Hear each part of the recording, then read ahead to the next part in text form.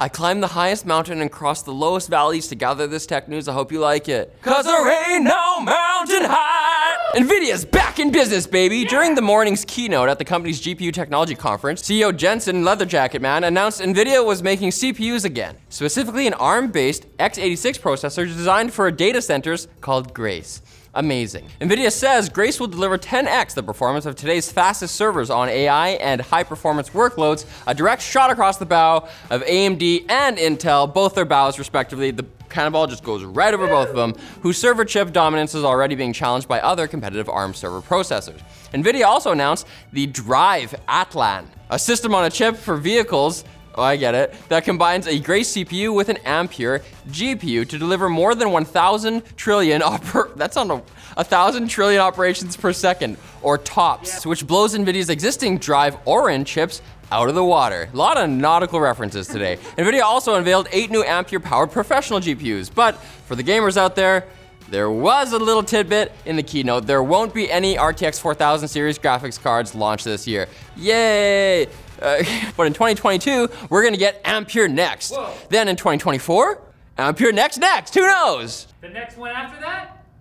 Well, the current gen is always next gen, so the tension is building between Apple and Epic Games as the two tech giants square up for their trial next month, with both companies now releasing documents outlining their attack strategies. I thought trial meant like a 30-day trial.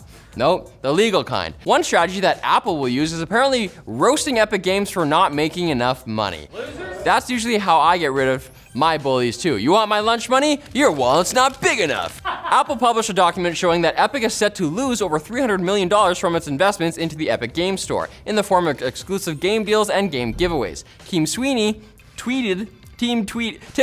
tweeted that this strategy has actually been a fantastic success and a fantastic investment into growing the business in a totally not passive-aggressive way. If there was one more fantastic in there, sure. I honestly can't wait for this trial to go down. I'm gonna stock up now for beer and munchies. Super Bowl who?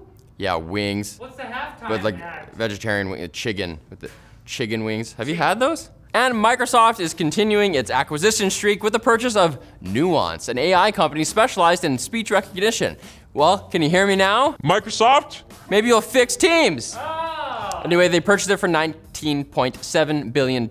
Nuance is actually a company that was involved in developing Apple's Siri Assistant, which does not bode well for this union, IMHO. But nowadays, Nuance is reportedly more involved in healthcare, providing conversational AI and cloud-based clinical intelligence for healthcare providers, which actually still makes me feel a bit uncomfortable. Can you imagine relying on Siri to talk to you about healthcare? Listen, I want the vaccine. Sure, I can help you with your bad spleen. Just let me talk to Cortana. Now time Quick Bits, brought to you by, it's not quick if you have all those words, brought to you by Seasonic, maker of power supplies that deliver ultra efficient power to a PC in a way that's simply indescribable, unless you describe it the way I just did. The Seasonic Prime Ultra Titanium power supply is a fully modular power supply with fluid dynamic fan bearings and hybrid fan control to mitigate noise. And it comes with a PSU tester inside the box. What else is in there? It's got a 50,000 hour life expectancy and a 12-year warranty, so stop holding yourself back, and your PC for that matter. Buy it today at the link below and be self-actualized. QuickBits is my boyfriend. QuickBits is my girlfriend? The state of Texas has found documents allegedly showing that a Google program titled Project Bernanke used exclusive data to undercut competing ad purchasing systems, giving Google's own ad payment system an edge, not the Microsoft kind. Google says it wasn't actually doing anything wrong, and it intends to challenge the accusation in court. It's only the latest development in the every tech giant versus antitrust laws saga, which has some great twists and turns, I'll admit. Every time you think it's gonna be antitrust. Actually it's not antitrust. It's better than Birdman and Metal Arm Guy. Which is pretty good. Still better. Tune in. I don't know what that even is. Apple is working on an Apple TV set-top box that would include a HomePod speaker and a built-in camera, yay, for video calls through a connected TV. And I don't even know what to call that kind of device.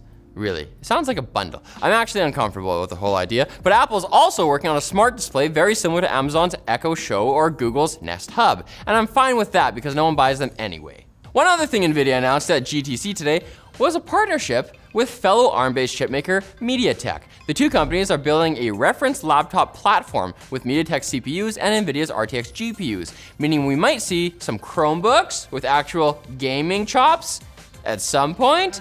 And you can pass Nvidia's GPUs through Linux to Windows virtual machines easily now. And crypto mining on a Chromebook. No? Those all sound kind of lame? Yeah.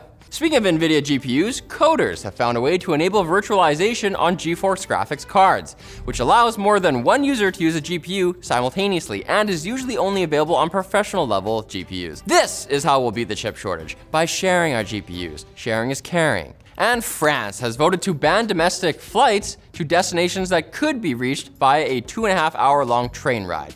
If passed into law, the ban will actually only affect 5 routes from Paris to Bordeaux, Lyon, Nantes, Rennes, Marseille. Not only would this reduce carbon emissions, it would give you more time to stare at the beautiful French countryside with all its cows and slopes. Do you know how many quaint villages there are over there? The quaintness is off the charts. Oh, it's so quaint, dude. Dude.